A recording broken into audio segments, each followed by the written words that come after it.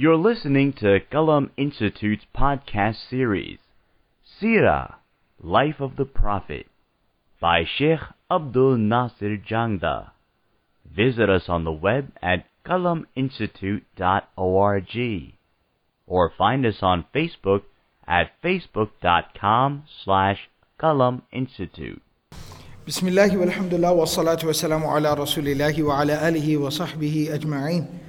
Inshallah, continuing with our series on the life of the Prophet sallallahu alaihi wasallam, Sīrah Nabawiyyah, the prophetic biography. In the last few sessions, we've talked about in a lot of detail actually the Prophet sallallahu alaihi wasallam's migration from the hijrah from Mecca to Medina.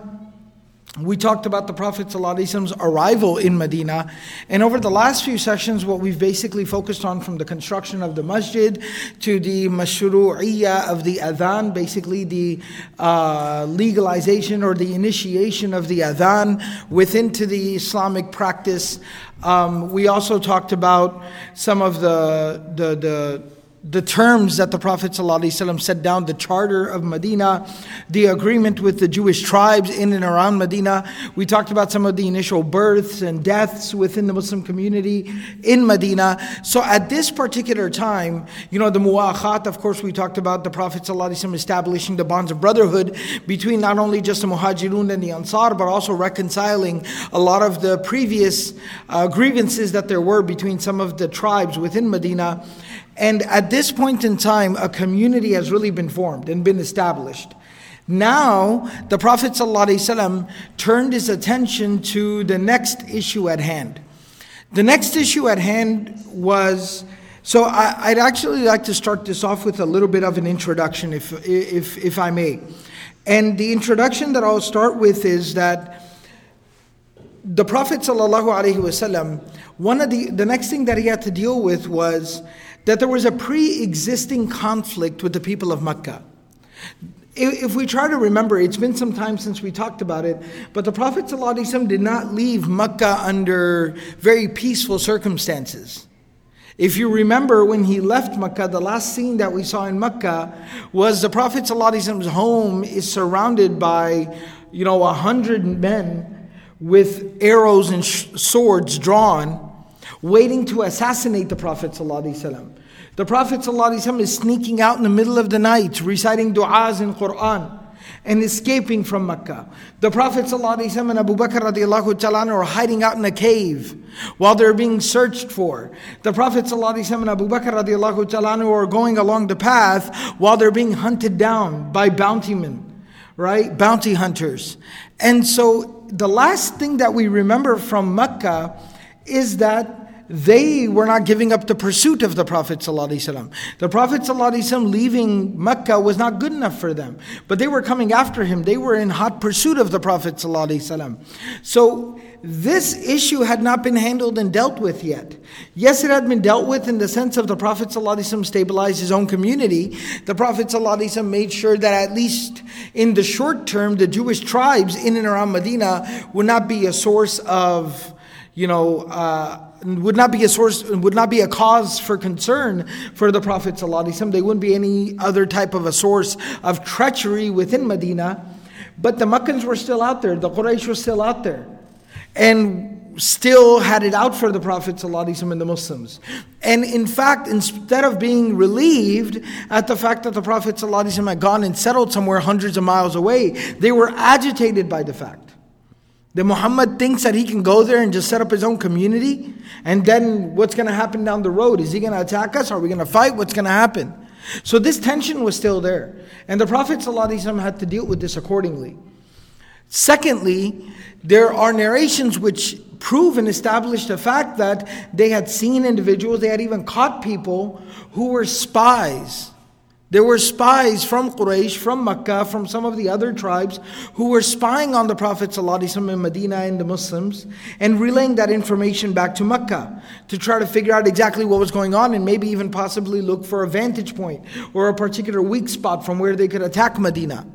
On top of all of that, there was also, intelligence, and there was also information to the fact that the Meccans had started to already develop some level of, they had started to invest into their defense fund. That they were specifically now investing money, conducting business to turn profits, to be able to develop some type of an artillery, just in case they ever needed to launch an attack. All of this is going on at the same time. Fourthly, the Prophet ﷺ was concerned about the tribes, the Arab tribes that lived around Medina, that would be known as the A'rab, the Bedouin tribes that were outside of Medina, between Mecca and Medina, on the way to Medina, because they were basically in the middle. Yes, they were mostly idol worshipping, they were idolaters, they were idol worshippers, but nevertheless they hadn't necessarily taken a side with the Quraysh, and they necessarily hadn't taken a side with the Muslims either. They were kind of just in the middle. They were free agents. I'll go wherever it's got the best offer. So the Prophet ﷺ was also concerned about this fact, that I have to make sure that the Meccans don't basically show up at our doorstep through allegiances and alliances. That basically all the way from outside of Medina, all the way to Mecca, it's nothing but Quraysh allies. Because we'll be trapped, we'll be surrounded. And so the Prophet ﷺ has all these concerns. And before I even talk about the wahi, the divine revelation, Allah subhanahu wa ta'ala's instruction to the Prophet ﷺ, I want to clarify one thing. One thing that you have to understand is that every person who serves in a particular capacity understands their position and their responsibilities. And a lot of times people outside of that sphere, outside of that quote-unquote line of work, or that reality, they don't have that first person perspective. They don't really know or understand what it's like. They can't know what it's like. And so a lot of times what happens is that when people study the life and the seerah of the Prophet ﷺ, or people comment on or talk about the life of the Prophet ﷺ, in the early Medinan period here, what we're going to talk about today is that there are instances, there are cases, there are situations where the Prophet, somebody could read it, particularly based on who has written the account or who has written the narrative, and it can seem to them like the Prophet ﷺ was starting a fight. Why did he have to send out expeditions? Why was he sending out expeditions? That's asking for a fight. That's picking a fight. Look, Muhammad, wal-'ayadhu billah, thumma al-'ayadhu billah. Of course, we don't feel this way, but people would say Muhammad was a warmonger. Muhammad was instigating a fight. Muhammad was doing this. Muhammad was doing that. But of course we know that the Prophet of Allah, Muhammadur Rasulullah sallallahu alayhi wasallam, was anything but all of this. But what you have to understand, and what we all have to understand and deal with the reality of, is that when you are in a particular position and you have a particular responsibility, there are realizations and there are certain realities that you have to deal with. Defending your people and defending the sanctity of your homes and defending the sanctity of your city and your territory is a responsibility. And sometimes it's not a pretty responsibility, it's an ugly responsibility. Right? But you have to deal with it. Somebody could walk up to a physician, a surgeon, a doctor, and say, you cut people open all day long and you just, cut people open and lay them out on the table. What's wrong with you? Astaghfirullah. And how you live with yourself. How do you look in the mirror? Right? But that person understands, look, you do not understand my position, my responsibility, the knowledge that I have. Right? And so that necessitates me doing certain things that you might not like or agree with. And so in the same way, the Prophet of Allah sallallahu alaihi wasallam, yes, he is the messenger of God. And he receives divine revelation. And he is a spiritual leader for mankind. And he is a mercy for all of humanity. But the Prophet of Allah sallallahu alaihi wasallam is also a head of state. And he also has a city to run. And he has a people to protect. Not just men, but women and children, elderly, people that he is responsible for. And he has to take that responsibility very seriously. And that's why a lot of times, in a lot of cases, as we go now into the Medinan era, and of course when you study something in detail and with nuance, it makes a lot more sense. But there's a reality that sometimes there are certain political realities. Certain things have to be done when you are dealing with, there are different states and nations and people. And there are times of war and times of conflict. There are some very, very tough decisions that have to be made. And that can only be appreciated by someone who is in that position and is in that place and in that capacity. And so that's just a little bit something to kind of think about. Because a lot of times what happens, especially the Orientalist, the academic critique of Islam and of the life of the Prophet ﷺ is being done sitting in a very comfortable reclining chair in an air-conditioned room behind a big desk. And then you're analyzing the situation of a people who were being attacked from all sides, who had been chased out of their own homes. They had suffered a decade of beatings and torture. And even now, they were eating barely 1 or 2 dates a day. They were living basically in starvation. And on top of everything else, they were constantly under attack and constantly under the threat of attack. It's very easy to critique their behavior. From this perspective, while I sip my latte and sit on a comfortable chair in an air-conditioned room, it's very easy for me to critique their behavior. But I have to try to understand what it's like to be in that situation. And so these are just some things to kind of chew on and think about for all of us. Now let's talk about it from the Islamic perspective. So the ulama, the scholars, specifically, I'll be kind of taking some excerpts from the book Subulul Huda wa Rashad, which is one of the most detailed accounts of the life of the Prophet ﷺ, one of the most intellectual or academic, detail-oriented accounts of the Prophet ﷺ. It's a very scholarly work where basically he mentions that قال العلماء رحمهم الله أول ما أوحى إليه ربه تبارك وتعالى أن يقرأ باسم ربه الذي خلق وذلك أول نبوته. That very first the Prophet ﷺ was given the divine revelation Iqra, and that was the beginning of his prophethood. فأمره أن يقرأ في نفسه ولم يأمره إذ ذاك بتبليغ. He told him to read but did not tell him to deliver the message. But then Allah revealed the verses يا أيها المدثر قم فأنذر. Now Allah subhanahu wa ta'ala told the Prophet ﷺ, stand up and preach, and he started preaching the message. And he specifically told him, وَأَنذِرْ عَشِيرَتَكَ الْأَقْرَبِينَ, start with your tribe and your family people. So he started warning his own family members, Banu Hashim. Then he went beyond that to the Quraysh. Then he went beyond that to all of the Arabs, like the whole city of Mecca. And so much so that the Prophet of Allah ﷺ's message started to reach others, even the jinn. And the news started to reach to the tribes outside of Mecca. And the Prophet ﷺ basically did this for over 10 years. And this was it. This was the task and this was the job, and there was no recourse. So when things went to violence and torture and persecution, there was no recourse. You could not take up arms against the people. Then the Prophet of Allah ﷺ was told to take the message outside of Mecca. And he took the message outside of Mecca, and the torture continued in Mecca. But again, the only command from Allah subhanahu wa ta'ala was al-kaffu was-sabru was-safhu. Resist the temptation to fight, to retaliate, be patient, and just let it go and just keep doing what you're supposed to do. Then Allah subhanahu wa ta'ala told the Prophet ﷺ, ثُمَّ أُذِنَ لَهُ فِي الْهِجْرَةِ. Then Allah subhanahu wa ta'ala gave him the permission to migrate, to leave Mecca and go to Medina. Then when the Prophet ﷺ reached the city of Medina, and Allah subhanahu wa ta'ala aided him with his help, and by surrounding him with dedicated and devoted believers, and Allah subhanahu wa ta'ala gave him protection in the form of the Ansar of Medina, the Aus and the Khazraj, the Arabs of Medina. And the Prophet of Allah ﷺ built this community and solidified them and established them.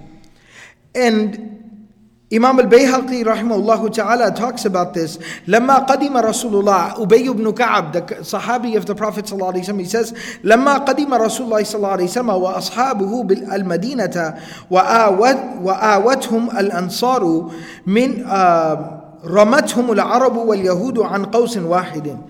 So he says that when the Prophet ﷺ and his companions came to Medina, and Allah subhanahu wa ta'ala gave them a home amongst the Ansar, the Arabs and the Jews, some of the other Arab tribes and the Jewish tribes, began to attack the Muslims with one arrow, with one bow. Basically, they became unified in their cause against Islam and against the Prophet ﷺ. And they basically completely invested themselves into ruining and destroying and killing these people. So much so that he says, حَتَّى كَانَ الْمُسْلِمُونَ لَا يَبِيتُونَ إِلَّا فِي السَّلَاحِ وَلَا يُصْبِحُونَ إِلَّا فِيهِ. He says so much so that until the Muslims reached such a point, when they would go to sleep at night, they would keep their swords next to them. When they would wake up in the morning, they would wake up with their swords next to them. فَقَالُوا تُرَى نَعِيشُ حَتَّى نَبِيتَ مُطْمَئِنِّينَ لَا نَخَافُ إِلَّا اللَّهَ عَزَّ وَجَلَّ. He says that what we dream about is that we would be able to live life so much so that we could go to sleep at night peacefully, not fearing anyone or anything except Allah subhanahu wa ta'ala. We wouldn't worry about enemies knocking at our doors. فأنزل الله تبارك وتعالى, Allah first revealed the ayah of the Quran, وَعَدَ اللَّهُ الَّذِينَ آمَنُوا مِنْكُمْ وَعَمِلُوا الصَّالِحَاتِ لَيَسْتَخْلِفَنَّهُمْ فِي الْأَرْضِ كَمَا اسْتَخْلَفَ الَّذِينَ مِنْ قَبْلِهِمْ. Allah told them that Allah has promised, God has promised those who believe from amongst you and those who do good deeds, that He will give them dominance and ownership of the earth, just like He gave it to the people that came before them. وَلَيُمَكِّنَنَّ لَهُمْ دِينَهُمُ الَّذِي ارْتَضَى لَهُمْ. And He will solidify the religion that He has approved for them. وَلِيُبَدِّلَنَّهُمْ مِنْ بَعْدِ خَوْفِهِمْ أَمْنًا. And Allah subhanahu wa ta'ala will exchange their condition of fear into a condition of peace. يَعْبُدُونَنِي لَا يُشْرِكُونَ بِشَيْءٍ. Allah says, so long as they continue to worship me, وَالْحَالَ أَنَّهُمْ يَعْبُدُونَنِي, so long as they continue to worship me, and they do not associate any partners to me. وَمَنْ كَفَرَ بَعْدَ ذَلِكَ. But whoever will disbelieve or be ungrateful to Allah after that, beyond that, فَأُولَٰئِكَ هُمُ الْفَاسِقُونَ. Then those people, they are the ones crossing the limits and disobeying Allah subhanahu wa ta'ala. And also another similar ayat were revealed, وَالَّذِينَ هَاجَرُوا فِي اللَّهِ مِنْ بَعْدِ مَا ظُلِمُوا. وَالَّذِينَ هَاجَرُوا فِي اللَّهِ. This is Allah subhanahu wa ta'ala in Surah An-Nahl. Allah says this in Surah An-Nahl, Surah number 16, ayahs 41 and 42, that وَالَّذِينَ هَاجَرُوا, those who migrated in the path of Allah, مِنْ بَعْدِ مَا ظُلِمُوا, after they were oppressed, لَنُبَوِّئَنَّهُمْ فِي الدُّنْيَا حَسَنًا. We will give them a very amazing home in the life of this world. وَلَأَجْرُ الْآخِرَةِ أَكْبَرُ. And most definitely the reward of the hereafter will be even greater. لَوْ كَانُوا يَعْلَمُونَ. If only they would understand this, they would realize this. الَّذِينَ صَبَرُوا وَعَلَى رَبِّهِمْ يَتَوَكَّلُونَ. Those people who practiced patience and they constantly continue to maintain their faith, their trust, their dependence, their reliance upon their Lord Allah subhanahu wa ta'ala. So Allah subhanahu wa ta'ala revealed these ayat, and the Yahud and the Mushrikun from there, from even in Medina. So it wasn't just out in Mecca, but now the Yahud and the disbelievers that were still there in Medina, they started to target the Prophet ﷺ and the believers, initially by even, slandering them, criticizing them, saying inappropriate things about them. وَلَتَسْمَعُنَّ مِنَ الَّذِينَ أُوتُوا الْكِتَابَ مِنْ قَبْلِكُمْ وَمِنَ الَّذِينَ أَشْرَكُوا أَذًى كَثِيرًا.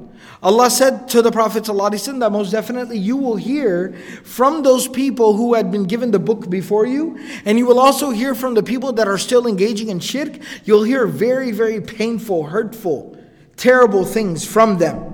وَإِن تَصْبِرُوا وَتَتَّقُوا فَإِنَّ ذَلِكَ مِنْ عَزْمِ الْأُمُورِ. But if you continue to be patient and be God conscious, then this is the best course of action for you. وَدَّ كَثِيرٌ مِنْ أَهْلِ الْكِتَابِ لَوْ يَرُدُّونَكُمْ مِنْ بَعْدِ إِيمَانِكُمْ كُفَّارًا حَسَدًا مِنْ عِنْدِ أَنفُسِهِمْ مِنْ بَعْدِ مَا تَبَيَّنَ لَهُمُ الْحَقُّ. Right? That the people many of the people who have been given the book before you, like Ahlul Kitab, they want nothing more but to return you back into the religion after you have been given Iman. And this is only for the reason that they are jealous of you. They are extremely jealous of you after the truth became clear to them. So Allah told them, فَعَفُوا وَاصْفَحُوا حَتَّى يَأْتِيَ اللَّهُ بِأَمْرِهِ. So forgive them, meaning let it go, and ignore it, forget about it, keep doing what you're supposed to do until the next command from Allah comes. And this basically remained the situation for some time. Until finally, the scholars say that when the Muslim community became established. See, Allah subhanahu wa ta'ala was telling the Prophet ﷺ that you have to pick your battles right now. You have a community to rehabilitate. You have individuals that you have to rehabilitate. There are people who have been tortured for a decade. A decade of torture. You have to rehabilitate these individuals. You have to provide them safety and comfort and show them that they are capable of living a peaceful life. Help them embrace the peace and solidify your community. Establish your people. The spirituality of your community is your first priority. Make sure that they are able to be peaceful and pray in the masjid 5 times a day and worship Allah subhanahu wa ta'ala as He deserves to be worshipped. Then, once you've solidified all of this, then you can turn your attention to another situation. And that's when Allah subhanahu wa ta'ala revealed the ayat from Surah Al-Hajj, where Allah subhanahu wa ta'ala says, أُذِنَ لِلَّذِينَ. And the scholars explain that this was the first ayah that came down that gave Muslims permission to raise arms and fight those people that were attacking them. أُذِنَ, permission has been granted. لِلَّذِينَ يُقَاتَلُونَ بِأَنَّهُمْ ظُلِمُوا. Those people who were attacked, and they were wronged, and they were oppressed, and their rights were violated. وَإِنَّ اللَّهَ عَلَى نَصْرِهِمْ لَقَدِيرٌ. And Allah is fully capable of helping them. الَّذِينَ أُخْرِجُوا مِنْ دِيَارِهِمْ. Who are these people? These are the people who were kicked out of their homes. بِغَيْرِ حَقٍّ. Unjustly. There was no justification for this. إِلَّا أَن يَقُولُوا رَبُّنَا اللَّهِ. The only thing was that they said Allah is our Lord and our Master. وَلَوْلَا دَفْعُ اللَّهِ النَّاسَ بَعْضَهُمْ بِبَعْضٍ. If Allah had not made these people preoccupied with one another, لَهُدِّمَتْ صَوَامِعُ وَبِيَعٌ وَصَلَوَاتٌ وَمَسَاجِدُ يُذْكَرُ فِيهَا اسْمُ اللَّهِ كَثِيرًا. That all of the different houses and places of worship on the face of this earth would have all been knocked down and destroyed. And any place where Allah subhanahu wa ta'ala was remembered would have been destroyed. وَلَيَنْصُرَنَّ اللَّهُ مَن يَنْصُرُهُ. Allah helps those people. Most definitely, without a doubt, Allah will continue to help those people who aid and help Allah. Meaning who support the deen and the religion of Allah. إِنَّ اللَّهَ لَقَوِيٌّ عَزِيزٌ. Allah is mighty and powerful, and He is dominant and overwhelming. So this was the first time that permission was given that you can actually take up arms and deal with the threat that is knocking at your doorstep. So this was an option that was provided. That's why the Quran uses very specific language. Udhina. Permission's been given. But it's up to you whether you feel it's necessary right now or not. Later on then, Allah would command the believers that you have to fight those people that fight against you. وَقَاتِلُوا فِي سَبِيلِ اللَّهِ الَّذِينَ يُقَاتِلُونَكُمْ وَلَا تَعْتَدُوا.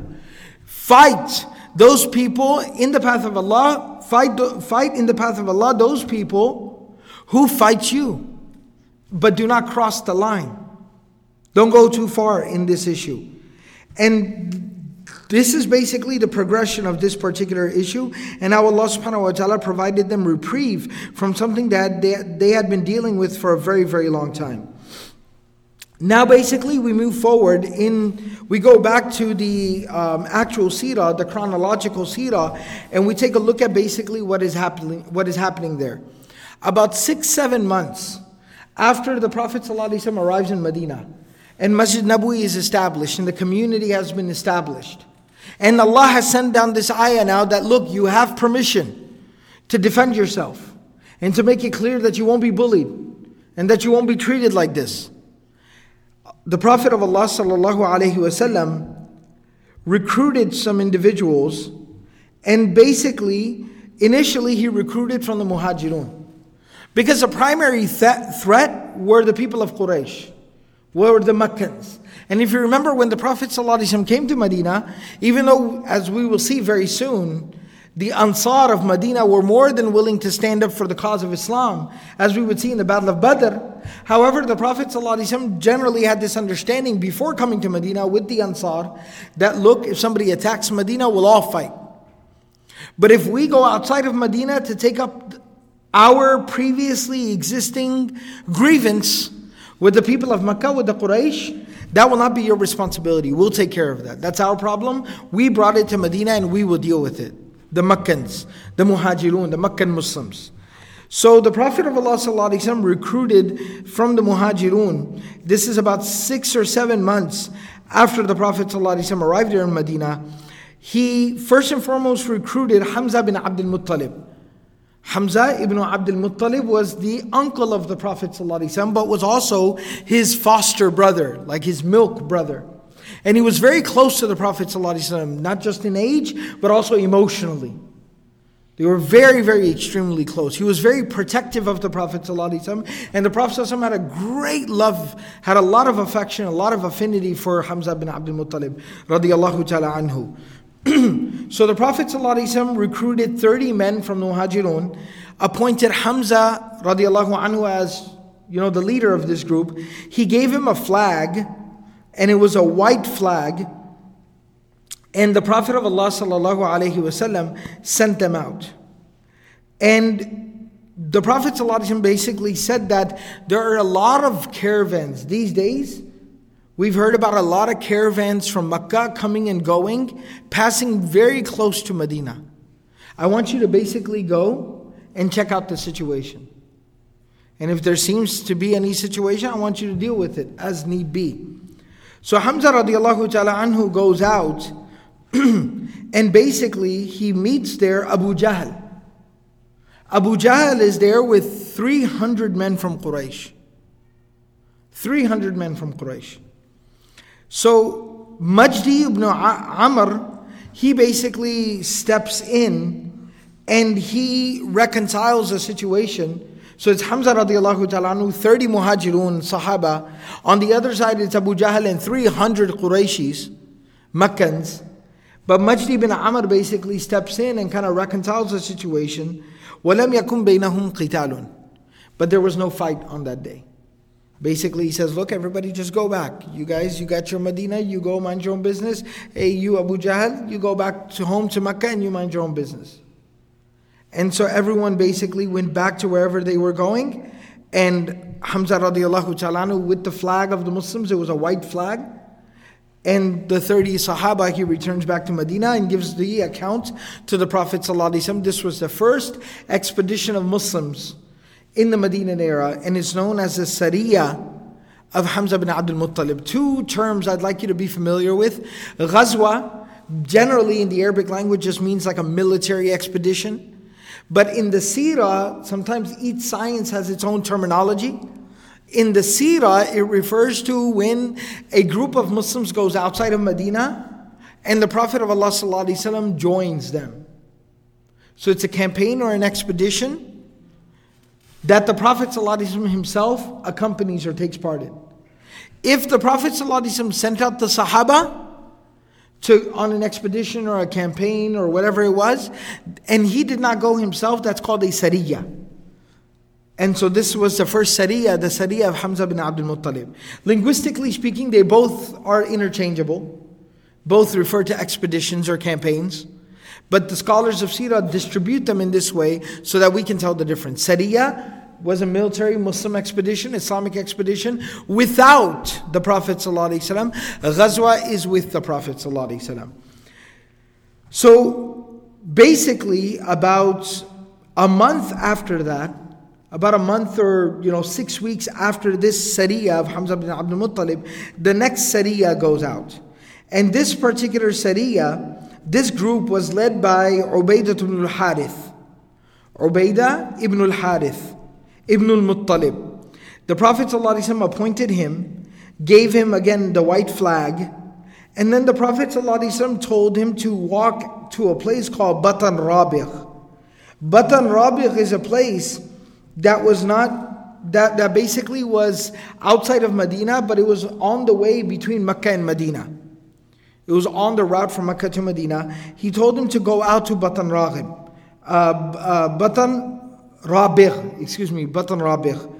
And the flag was carried by Mistah bin Uthatha. Mistah bin Uthatha was the one carrying the flag. And they reached the place of Thaniyatul Mara.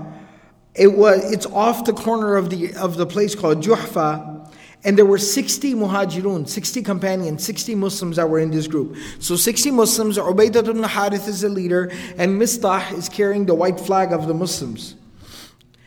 And there was no Ansari. These are still all Muhajirun. And they basically ended up meeting a group of mushrikeen who were traveling, and they all met one another. They happened at one another at a watering hole. Ala ma'in. So there would be these spots wherever there was a spring or a watering hole, and travelers would stop there and get some rest there. So they run into a group of the mushrikeen there. And the narration basically says that when they kind of ran into each other at that watering hole, there were some words being exchanged, and everyone started to panic a little bit, like, what's going on over here? Are we going to fight? And so a couple of arrows were shot. But they weren't necessarily so much shot at the other person as like the arrows were being shot like up in the air. Just like, kind of firing off some shots in the air to kind of make everybody aware that, look, we got some weapons with us. All right, and both sides kind of did that a little bit. And the mushrikun, the group of the mushrikun were 200 men. So again, these are very large numbers. We're not talking about like Muslims. A lot of times the picture is painted like these Muslims are going out raiding, like 5-10 Qurayshis that are traveling. In the first group you had 300, and Abu Jahl was with them. This time you have 200 mushrikun, and Abu Sufyan was with them. So these are very large groups. There's only 60 believers. And so a couple of arrows were shot, but nevertheless there was no fighting between the two groups. And they basically, again, returned back from here with no casualties and no actual physical engagement. Then, basically another 2 months after that, the third Sariyah takes place. And this time it was led by Sa'ad bin Abi Waqqas. Sa'ad bin Abi Waqqas, radiyallahu ta'ala anhu, another great companion of the Prophet sallallahu alaihi wasallam, a Qurayshi, a Muhajiri, a Meccan, and he was also related to the Prophet sallallahu alaihi wasallam. He was from Quraysh, Banu Hashim. So Sa'ad bin Abi Waqqas goes this time, and the Prophet sallallahu alaihi wasallam again gives the group a white flag, but this time the flag is being carried by Al-Miqdad ibn al-Aswad. Al-Miqdad ibn al-Aswad. And there were 20 men in this group. So again, it's a very small group. 20 men. And one of the people that was in the group, he actually narrates it, or rather, Sa'ad bin Abi Waqqas, his own son, from his father, from Sa'ad bin Abi Waqqas radiyallahu ta'ala, who narrates the incident. خَرَجْتُ فِي 20 رَجُلًا عَلَىٰ أَقْدَامِنَا. I had 20 men with me, so that's why some scholars of history, some of the Sīrah, scholars of the Sīrah, they say there were a total of 21 men. Sa'ad bin Abi Waqqas and a group of 20. And he says, we were walking. We didn't even have transportation. We didn't even have any type of ride or any animals. So it's not like we were a cavalry or we were going and raiding something. We were on foot. We were walking. And he says, فَكُنَّا نَكْمُنُ النَّهَارَ وَنَسِيرُ اللَّيْلِ. And because of the two previous incidents with 300 and 200 Qurayshis, being not too far outside of Medina, we were being careful this time. So we used to actually hide out during the daytime, and we would travel at night, even though that was a very dangerous thing to do, but that's what we were doing. حَتَّى صَبَّحْنَا الْخَرَّارِ. And the Prophet ﷺ told us to travel to a place called Kharrar. And that was the furthest that we were supposed to go. We were not supposed to go beyond this place. And some of the narrations mention that this was a place where Banu Zuhair and Banu Badr, they used to live. And it was also known as Wadiul Hijaz. It was kind of like known as the Valley of Hijaz. And so we were told to travel to this place. Sabbahna al-Kharara subha khamisa.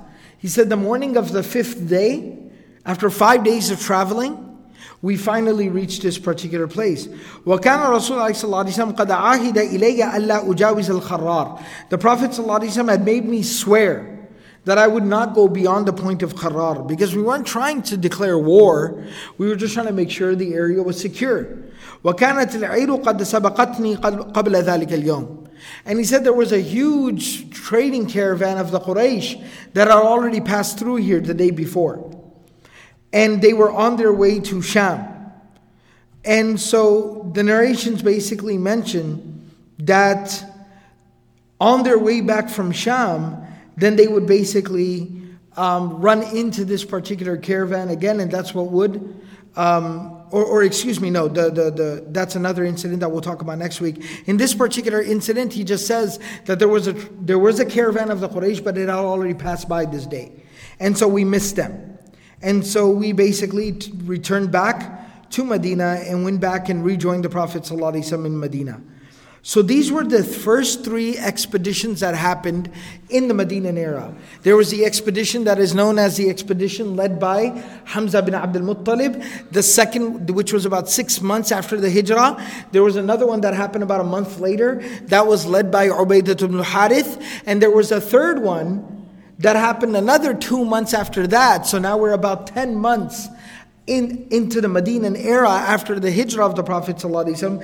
And this third and final one was led by Sa'ad bin Abi Waqqas radiyallahu ta'ala anhum.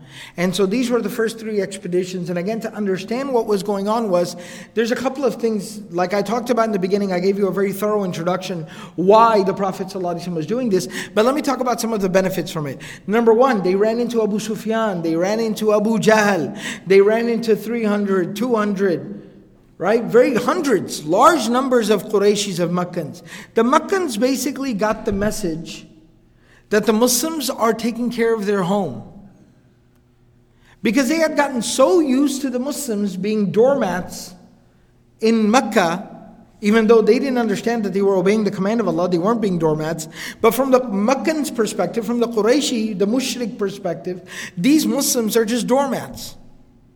So they figured they're going there and living in Medina, and they're just continuing their old ways. Now they saw 60, 30 men gathered together, with some weapons on them, marching out and checking their areas and making sure everything was safe and sound.